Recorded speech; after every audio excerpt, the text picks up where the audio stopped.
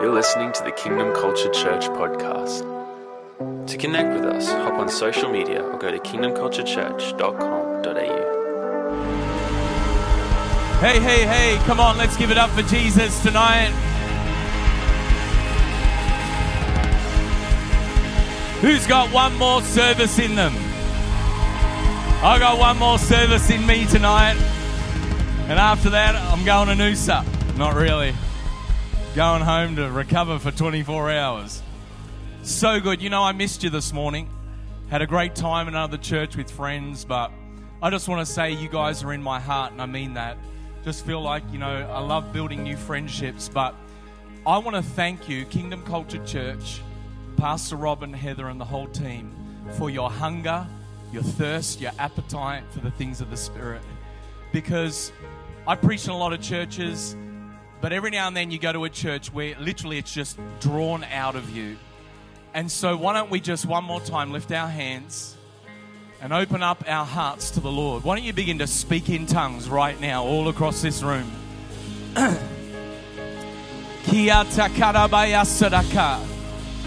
And Lord, right now, for those who've never spoken in tongues, let them be baptized in the power and person of the Holy Spirit right now. Kia takarabaya saraka. Osukuya takabayishiraka. Isitikia rararabaya saraka. Osukuya rararabaya saraka. Isitikia takaba. Itikia takarabaya. Come on, let's stir up the gift of faith. Let's build ourselves up in the Holy Ghost right now. Kia takarabaya sarakia takaraba. Isitikia takarabaya sarakia takaraba. Okuyara karabaya sarakia takarabaya rararaba. Isitikia takarabaya shirakia takaraba. Isitikia takaraba. Isitikia takarabaya sarakia. Father, tonight we welcome you, Holy Spirit. We ask you to come and reveal your heart to us. Show us what you're saying, what you're doing. Give us an ear to hear what your Spirit is wanting to say to your church. Father, you've said many important, significant things over this weekend. Lord, we're going to store them up in our hearts. We're going to meditate upon them, oh God, in the morning hours, in the night hours, as we talk in conversation with each other and with those that we're going to meet this week, oh God, and lead them to you. But Lord, I pray right now in this moment, would you speak again? You've done it in sessions before. You've done it this morning. Now do it again. God, don't let us ever become overly familiar just because conference is done and now it's just normal church. Oh God, let there be a kingdom hunger, a kingdom appetite every time we gather together. And I just ask, oh God, to seal your Spirit on all that has happened this weekend, on all that has happened is happening right now. Come, Lord Jesus, and move amongst us. Send your ministering angels in all four corners of this property and room. Holy Spirit, manifest your presence and the power of the kingdom through your word. Thank you, Lord, that sick bodies will be healed, lives will be changed, and Jesus will be glorified. If you believe it, come on, one more time. Let's give Jesus a round of applause. I think you can do better than that.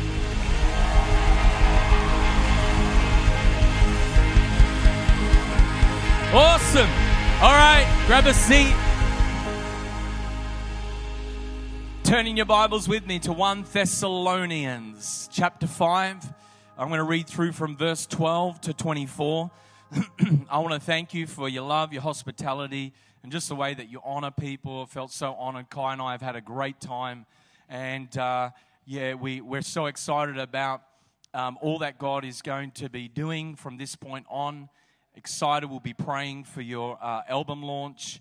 I just pray that you would have over 1,000 people and that you'd fill that thing up. And we're so excited. Pastor Fred's coming down to set our youth ministry on fire. And that's going to be great. And then he's going to share a couple of times in our services on Sunday. And I'm just praying and believing for an impartation of the Spirit of God through Kingdom Culture Church. And whenever one of your team gets sent out to go and minister or do something, you know what? They carry your heart with them. So let's be praying for them and supporting them, because when you go out, you become a target. And let's lift up all of our leaders in prayer. And once again, just Pastor Rob and Heather, thank you so much for making room for Kai and I to be here this weekend. 1 Thessalonians chapter 5, verse 12. We ask you, brothers and sisters, to respect those who labor among you and are over you in the Lord and admonish you, and to esteem them very highly in love because of their work. Be at peace among yourselves. And we urge you, brothers and sisters, admonish the idle, encourage the faint-hearted, help the weak, be patient with them all. See that no one repays anyone evil for evil, but always seek to do good to one another and to everyone. Rejoice always. Pray without ceasing. Give thanks in all circumstances. For this is the will of God in Christ Jesus for you. I want everyone to just really tune in right now to these next two verses. Do not quench the Spirit. Do not despise prophecies, but test everything. Hold fast what is good. Abstain from every form of evil. Now may the God of peace himself sanctify you completely, and may your whole spirit and soul and body be kept blameless at the coming of our Lord Jesus Christ. He who calls you is faithful. He will surely do it.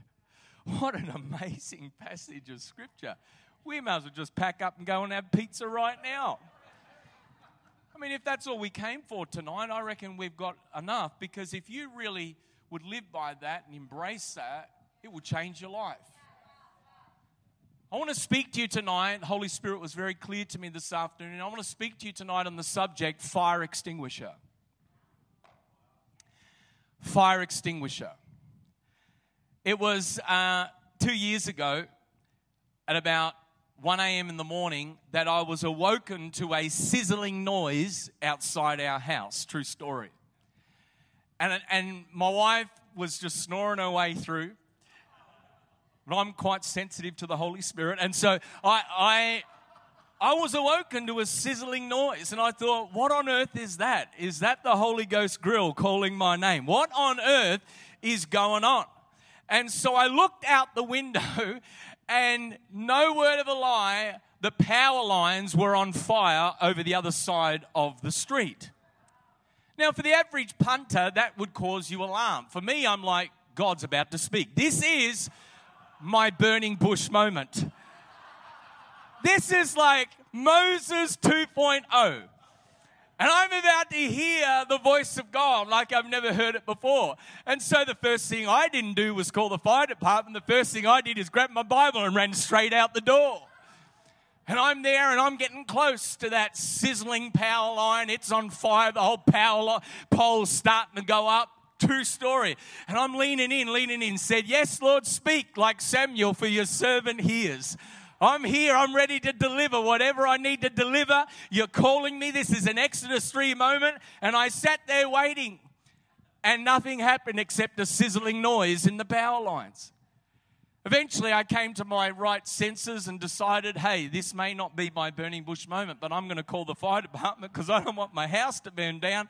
And so I called the fire department. They took about 10 minutes. They weren't in a hurry. Meanwhile, you know, trees are going up. The house next door is about to go up. And meanwhile, my wife's still snoring right through the whole experience. But while I was waiting there the whole time, I began to look at this flame, this fire. And I was the only one awake watching what was happening. Everyone else in the neighborhood was completely asleep. Everyone else was napping. Everyone else was asleep. And I'm there in that moment, and I did feel like the Holy Spirit did speak to me, because I realized the same thing can happen in our lives as believers. The fire of the Holy Spirit is burning, but we can be asleep. When I was itinerant, full-time, traveling 47 weekends a year, I would go into different church conferences and services. On an average weekend, I would preach anywhere from 6 to 8 times a weekend. One year I preached 353 times. And yeah, migraine, that's what it was. But what a privilege, what a pleasure. And I never take for granted the opportunity to open the Word of God for people. The Bible says how beautiful are the feet of those who preach good news. That's why every preacher needs a good pair of shoes. That's how I justify expensive shoe purchases to my wife. True story. If you're going to preach, get some good kicks, man. It's biblical, it's theological. Then get a good jacket, because every preacher needs a mantle. So you need a coat, you need a jacket, man. You got to invest, right? And so I would go into churches and conferences, and to be honest with you, because I've been raised in this thing from day dot, and then you just hang around church life for a while, you can pick up in just a few moments the spiritual tone of the atmosphere. You can work out whether there's a receptivity, whether there's a hunger, whether there's an appetite, or whether the fire's burning and people are actually asleep.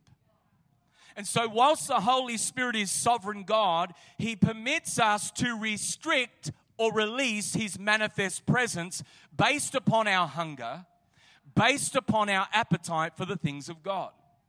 And Paul, in his letter to the church in Thessalonica, he's addressing attitudes toward the Holy Spirit. He's addressing the appetite, the posture, the tone, the hunger, the atmosphere of the church toward the things of God. And he says in verse whatever it is, he says, don't quench the Spirit. Now in the Greek, that word quench means extinguish, snuff out, put an end to. It literally means do not put out the Spirit's fire. Don't do anything that would put out the Spirit's fire. In other words, don't be a fire extinguisher. You know, in Leviticus chapter 6, 5 times it says the fire on the altar must never go out. The fire on the altar must never go out. In the Old Testament, that fire represent the flame of God. It represent the Spirit of God, the presence of God. And even back in the day, practically, the fire on the altar must never go out. Can I say, Kingdom Culture Church, the fire on the altar of your heart, the fire on the altar of this church must never go out. God, He supplies the fire, but our response keeps it burning.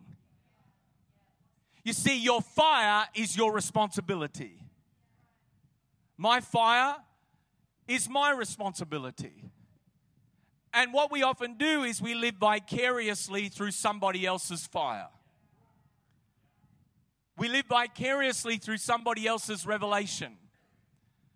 We let the pastors do the hard Bible study and sacrifice in prayer, and we sort of live vicariously through them. And as long as they're on fire, everything's okay. But church isn't just feeding me like it used to. The worship isn't as pumped or isn't as high energy and passionate like it was. But hang on a sec, we haven't come to be entertained. We've actually come to be a part of gathering together with God's people and collectively let this house be an upper room where tongues of fire appear and rest on each one of our heads. And suddenly there came from heaven a sound like a mighty rushing wind, and it filled the entire house where they were sitting. And as those tongues of fire appeared and rested on each one of them, they were all filled. Not just the pastors, not just the leaders, not just the anointed intercessors. No, they were all filled with the Holy Spirit.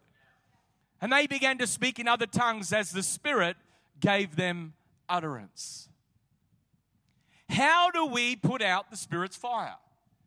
Are you like me? You're curious, you read passages of Scripture, and sometimes it gives us instructions and commands. Don't quench the Spirit, but it doesn't tell you how to do that or to not do that.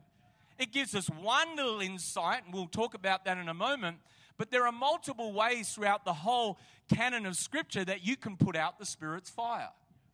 How do we, now that we've come to the end of this massive weekend, in this season, everything's shifting, everything's changing. We're like a catapult, a cannonball. We're being propelled out and shot out into the rest of this year, into the purpose of God for our lives and for the church. How do we make sure we don't quench the Holy Spirit? Well, we put out the Spirit's fire when firstly we replace the spontaneity of the Spirit with the structure of man. Is anyone awake tonight? When you and I stop being spontaneous to the things of the Spirit and we start to control everything in our life, you start to quench the Spirit. 1 Corinthians 14:39-40, it says, earnestly desire to prophesy. That is not just given to prophetic people or leaders, that's to every believer. You know, the number one gift that every believer should be growing in is prophecy. So it's important that we take the gift seriously. It's important that we grow in our understanding and the mechanics of it, because prophecy, tongues, is beautiful. We heard in the panel from Pastor Fred on the weekend about all things, you know, Paul exhorting us to, he wishes that all of us would speak in tongues, implying that some don't, but that you should want to, and it's available to you. But then he goes on and says, you know what, as great as tongues is, prophecy is actually greater. I'm trying to lead a culture in our church. In fact, our core values, we call it kingdom culture. And so we preach the message of the kingdom, the culture of the kingdom, the gospel of the kingdom. We're trying to create a culture where every single believer in our church knows how to prophesy. Where we have prophetic equipping and masterclass and seminars where we want people in the car park to receive a prophecy before they get into the building. Where people are in cafes and people are at high school. We have children that are being trained how to go up to adults and prophesy. Why? Because prophecy is one of the gifts that awakens and activates and exhorts the church in the most powerful and effective way. And so Paul says to the Corinthians, and I believe God's saying to us, earnestly desire to prophesy. And do not forbid speaking in tongues, but all things should be done decently and in order. Now, what a lot of leaders and a lot of churches do, they ignore the first part and they go straight to the second part. All things should be done decently and in order. And they put their interpretation as to what that means. But the same Holy Spirit that inspired the first part of the verse is the same Holy Spirit that inspires how things should look decently and in order. And it takes maturity and wisdom in the things of the Spirit, not in how church programs run, but in the things of the Spirit to have a discerning heart to know how things should be done decently and in order. Often what we interpret as decently and in order is actually fear that manifests in control. And so because we're afraid of what we're ignorant of, because we haven't been equipped in it, we haven't been taught about it, and we haven't seen a mature expression and demonstration of it, we seek to control it. Except you need to understand something. 2 Timothy 1:7. God hasn't given us a spirit of fear, but a power, love, and sound mind. So if you are operating out of a place of fear, out of a place of a spirit of fear, you are not operating out of the overflow of the fullness of the Spirit of God. You've bought into a lie of the enemy, and the devil is a liar, and all he wants to do is steal, kill, and destroy the fullness and abundance of life that Jesus has come to give us. And you have got to resist as a church and fight this thing that wants to control everything so that it's all sanitized and curated, as we heard Jesse talk about, and decently and in order, whilst at the same time recognizing that structure is also not something that is against or anti-Holy Spirit. But this is where maturity comes in. God's calling us higher. If you've ever hung around a campfire, you know, at the youth camp when you're all singing Kumbaya, but really it's just a good excuse to hold hands with the pretty girl next to you. It worked for me. And so, this is a holy moment. Let's hold hands. And so, around the campfire at youth camp, you find out something in the science class, what makes fire burn. We understand combustible material, heat source, etc., etc. But it's actually the space between the wood. If there is no space and all the logs are all on top of each other, it suffocates the fire. When we pack so much into our schedules that there's no space for the fire of the Holy Spirit, we suffocate the fire. When we pack so much into our services and our leadership events that there's no space for the fire, we suffocate the Holy Spirit. We become fire extinguishers. The Holy Spirit wants your life back. He wants His church back. He wants the run sheet back. How do we put out the Spirit's fire? We put out the Spirit's fire, secondly, when we minimize the supernatural manifestation of the Spirit. When everything has to be brought down to the natural. When everything has to be brought down to what we can compute. You know, I was preaching this morning and there was a federal member of parliament in the church, and he was an assistant federal minister for youth and employment services, and they brought him into the room at the end of the service, and we're praying for him and just trying to encourage him. Can I encourage you, pray for your politicians and leaders that represent us? Because there's a lot of believers, you know, in federal parliament that are doing their best and love Jesus. And he was telling us how he came from a conservative church into this church. And he said, you know, today he was honest. He said, you took me out of my comfort zone. And he said, and my wife has just taken off in the things of the Spirit. I'm not completely there yet. I said, you'll get there. And so, but we prayed for him and just prayed for the Holy Spirit to come and minister into his life. But he said, you know, he felt like, you know, as I was hearing him talk, it's like he was becoming aware that the kingdom and the supernatural was not just on a cerebral, natural level to help make us feel comfortable in our comfort zone, but actually the Holy Spirit is real, He's alive, He's powerful, He transforms people's lives. And one of the ways that we can maximize the supernatural manifestation of the Spirit is don't despise prophecies, but test everything, hold fast what is good. Meaning there could be some things that come through that are not good. And when you're learning to grow in prophecy, sometimes there's a mixture.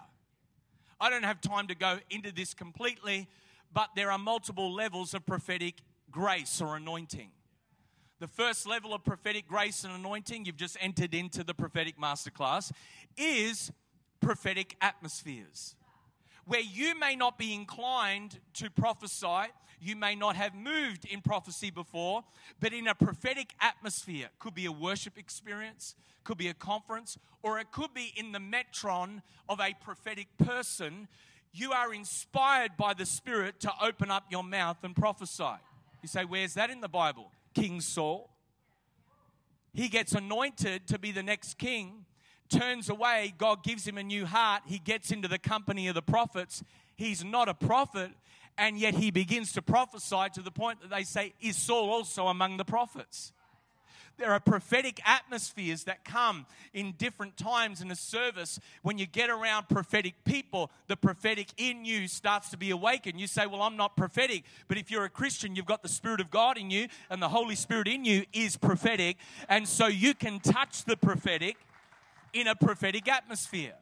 Then you've got the gift of prophecy. The gift of prophecy doesn't mean that you're a prophet, by the way. The gift of prophecy is a supernatural ability given to hear and receive what God is saying, doing, and intending, and being able to reveal that. But in the gift of prophecy, there's mixture. There's a bit of your thoughts. There's a bit of your God's thoughts. And this is what probably Paul is talking about.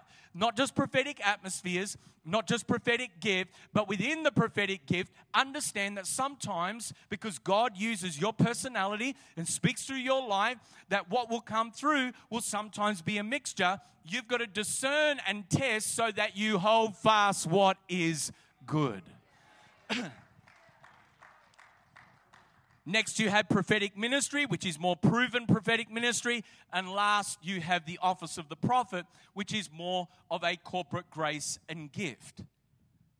Like some believers in the church, the Thessalonians were putting down prophecy because the gift was being abused.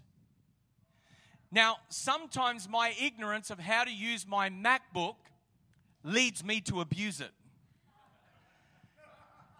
Has anybody else in the room ever had the experience where you're trying to do something with your tech devices and it won't do what you want it to do? You have more of the fruits of the Spirit than me. I'm not as patient and kind and loving as you are. And so when my MacBook doesn't do what I want it to do, I want to abuse it. And so I pick it up and I want to piff that thing out the window and break Olympic discus records because I've had enough, all right? I'm still growing in the fruits of the Spirit. And so sometimes when we are ignorant of the gifts of the Spirit, particularly the prophetic, it leads to two responses. One, we fear it and either distance ourselves or try to control it. Or we abuse it and we hurt people. The gifts of the Holy Spirit aren't the problem. Because what churches do, they go, oh, that prophetic nutcase came in and did so many stupid things and hurt people, that prophetic must be terrible. No, the gift of prophecy isn't the problem. It was the immaturity in the people, the vessel, and their lack of understanding of the gift that was the problem. Let's not shove the gifts under the carpet or isolate it to a small group, that weird, ooky, spooky group in the life of the church. Go and prophesy your heads off in the room, but don't you dare bring it into the corporate space. No, that's not the answer. The answer is not non-use of the gifts. It's the proper use of the gifts. It's to equip the church in how to move in the gifts. It's to teach about it. It's to practice it. It's to model it. For too long, James Gold says, the church has been a non-profit organization. I'm so glad you laughed at that. Because, that's as good as it gets. Because of the abuse of the prophetic gifts. This is why Paul said in 1 Corinthians 12, concerning spiritual gifts, I don't want you to be ignorant. Ignorance produces fear. Ignorance produces abuse. So what is the solution to ignorance? My people suffer for a lack of knowledge. It's to be equipped.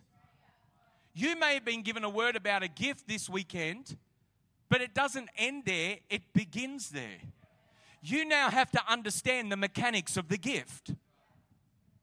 I spent time 2 years in my room with God and I praying and journaling and prophesying over myself and studying every single book I could on the prophetic and apostolic to understand the mechanics of the gift, because the more that you understand the mechanics of something, the more you can administer it like a warrior with a sling and stone to hit that giant. You can be razor sharp and do things with your gift when you understand how it works. Whatever gift you've got to work it. You've got to study it. You've got to develop it. And let's not minimize or put down the manifestation of the Spirit just because some immature people who God loves and we love are still on the journey of yet understanding the fullness of what that is. Is this helping anybody tonight? We quench the Holy Spirit when we tear people down rather than build people up.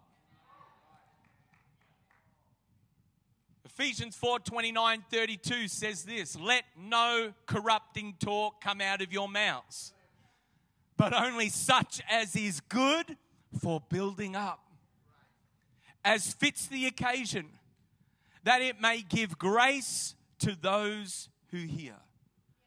I've learnt the quickest way to send the dove away is to point the finger at people and criticize them. And you may feel justified in your criticism because you were hurt, or because of their humanity, or because of something that happened that disappointed you. It doesn't take a genius to point out people's faults. But it takes a person of faith to acknowledge the faults and yet still believe and honor and lift and build people up. That's not denying reality. That's not denying that there may be an important conversation called Matthew 18 where we need to sit down and work through the issue.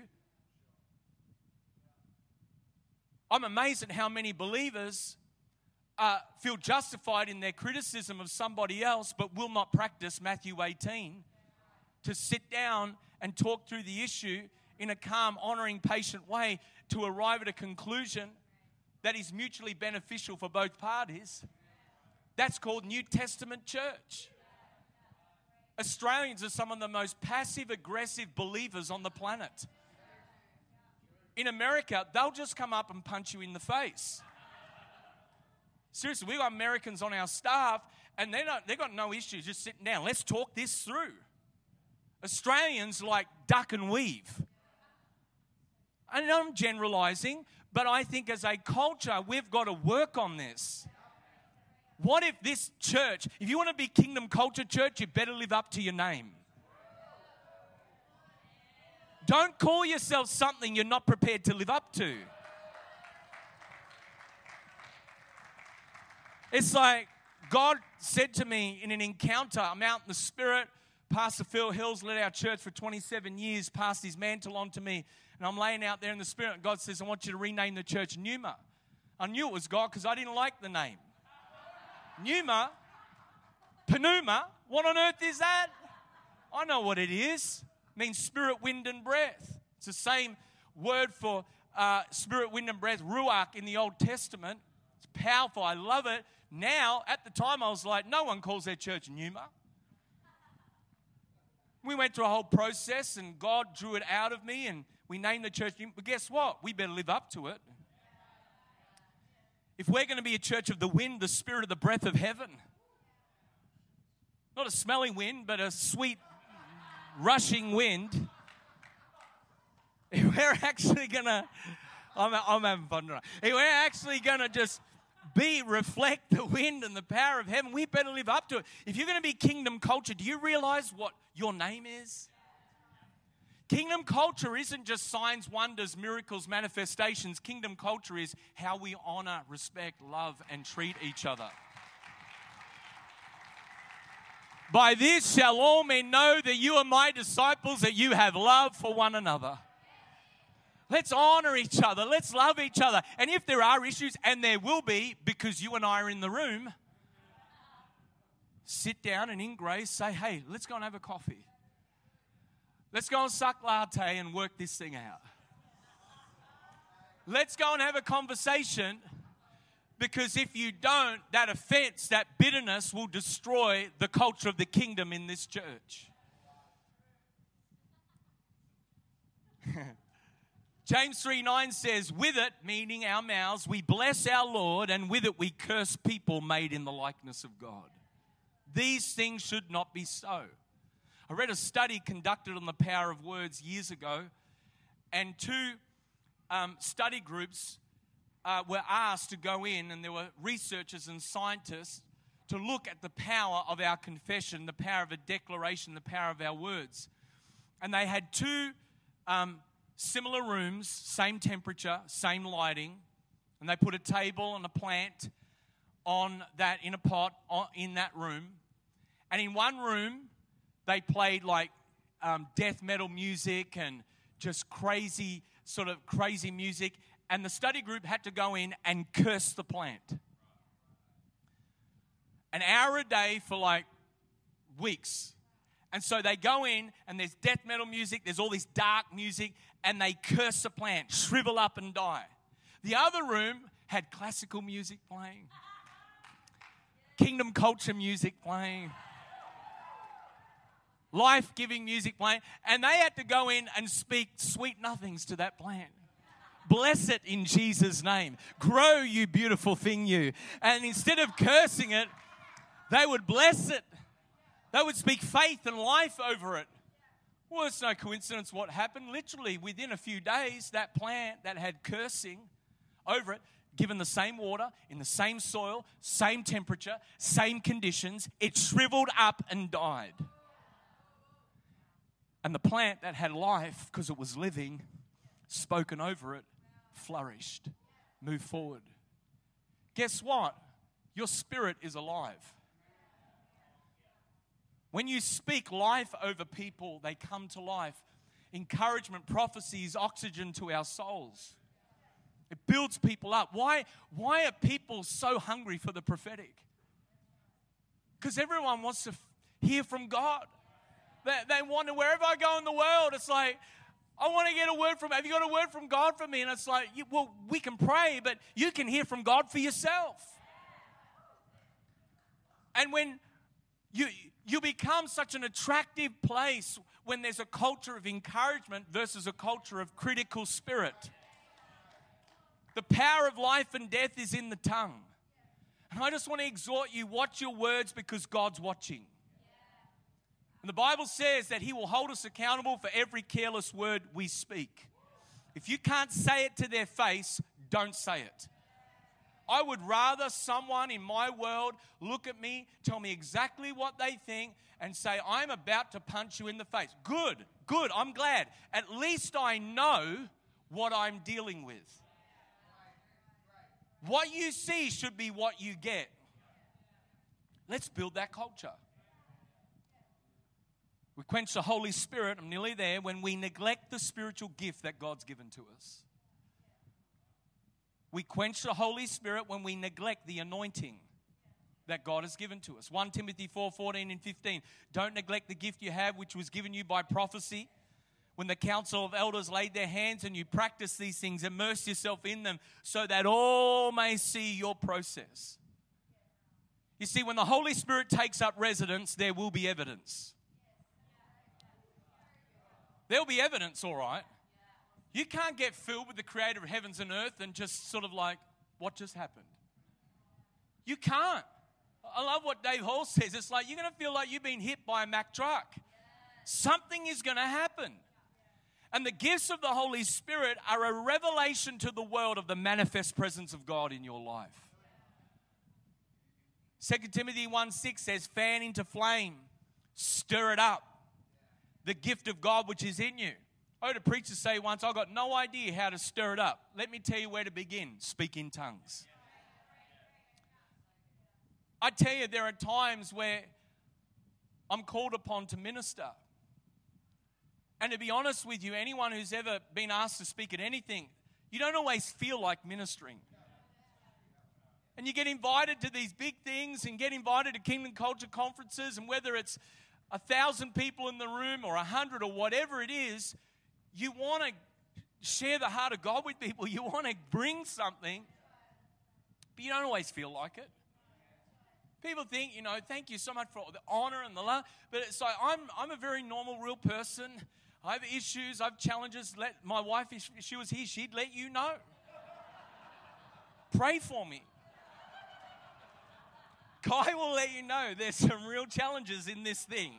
So I don't always feel like it. But this I know. One, the Lord always says to me, son, I'm with you.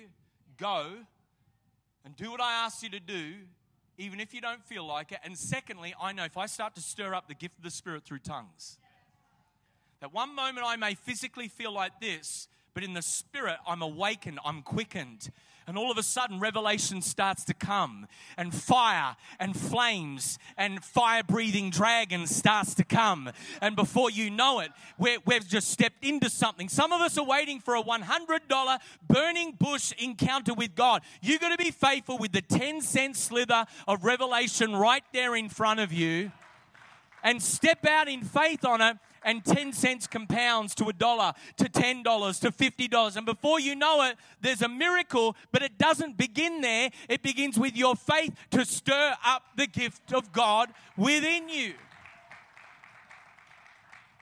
It's like a spoonful of sugar in latte. You can put the sugar in, but unless you stir up the sugar, the latte's not going to be sweet to your taste. The Bible says, taste and see that God is good. How are they going to taste and see if you don't stir up the gift of God that is within you, in your heart, and in your life?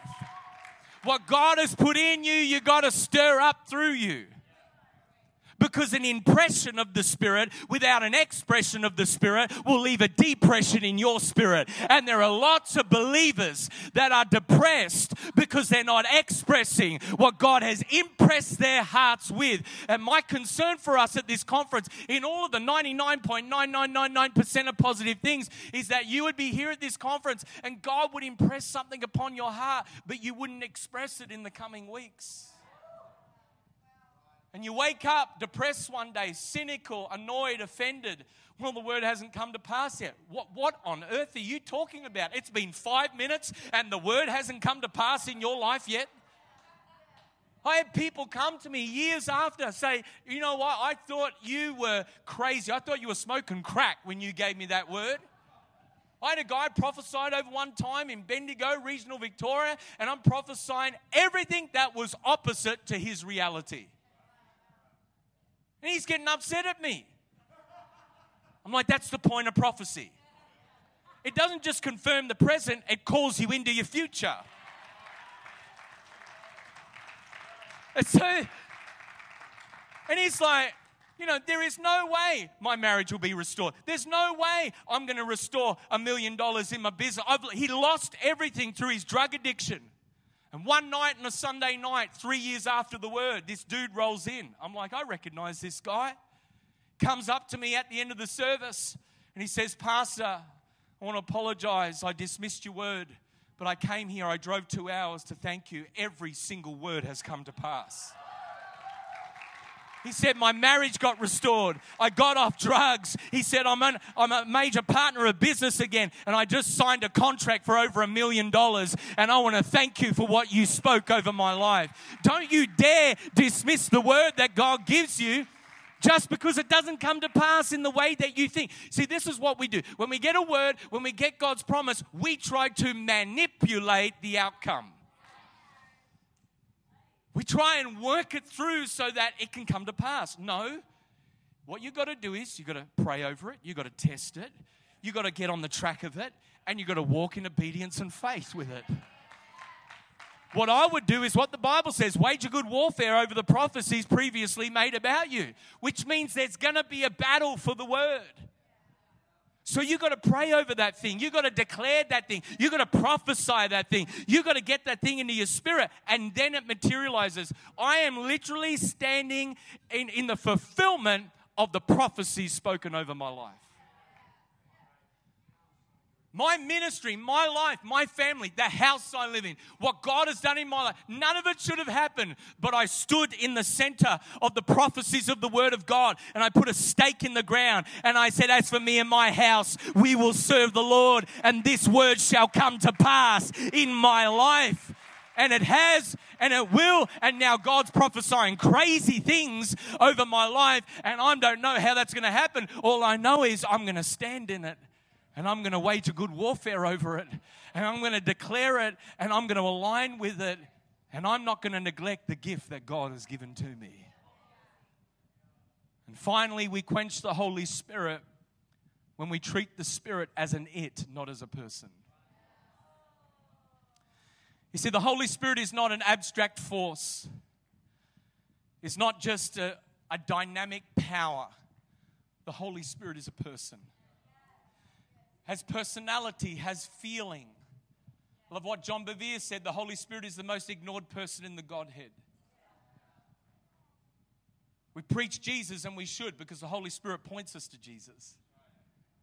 We acknowledge our Father in prayer, and to be honest, many believers don't have a revelation of the Father heart of God. And so it doesn't ever do any work in their identity because they relate to Jesus and maybe even relate to the Holy Spirit. But if you don't relate to the Father, you'll never know who you are as a created son or daughter of God. We need to understand God in all of his dimensions and personhood. God the Father, God the Son, and God the Holy Spirit. And Jesus is the one, the Son of God, the King of Kings, the Lord of Lords, the King of this kingdom, who said, it's to your advantage that I go away. For if I go away, or if I do not go away, the helper will not come to you. So the Holy Spirit is our advantage. In a world where everyone wants to be competitive and gain an advantage, we have the ultimate advantage. It's the help of the Holy Spirit. The Holy Spirit is our helper, our sanctifier, our counselor. Can I exhort you, never treat with contempt what God calls sacred. That's the definition of the unforgivable sin, is to treat what God calls sacred with contempt and actually attribute to Satan what is the work of the Spirit.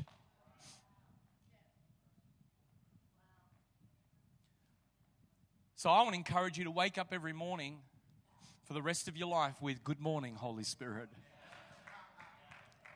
I go to bed at night, literally not every night because I'm human too, and sometimes I'm tired and it's just, passing out. But I try to go to bed every night, wake up every morning with my Bible open. What do you want to say to me tonight before I sleep? If your spirit is still awake while your body is sleeping, why not ask the Holy Spirit to speak to you all night? Good evening, Holy Spirit. Good night, Holy Spirit. Speak to me. Refresh me, renew me. I can't sustain this calling without your renewal and your strength and your power. Every night, God, what do you want to say? When I wake up, good morning, Holy Spirit. What do you want to say? Sometimes it's, instead of good morning, Lord, it's good, Lord, it's morning. Does anyone know what I'm talking about? I'll be honest with you. Tomorrow morning, it'll be good, Lord, it's morning.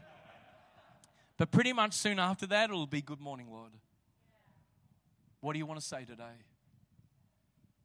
Every day, conscious of His presence, talk to Him throughout the day. I call it prayer pit stops. Have a pit stop with God. Everywhere I go, I want to talk to Him. I want to be conscious of His presence. Study Him. Create space for Him and obey what He asks you to do. And you won't be a fire extinguisher, you'll be a fire starter. And I believe that what God has started this weekend in your heart is a whole nother platform for everything that God wants to do in your life in this coming year. Why don't you stand to your feet? I know we're out of time, but I just want to invite you as the team comes, and we're just going to take a moment. Let's just practice what we preach. Why don't you lift your hands? And why don't you just say, come, Holy Spirit. Come, Holy Spirit.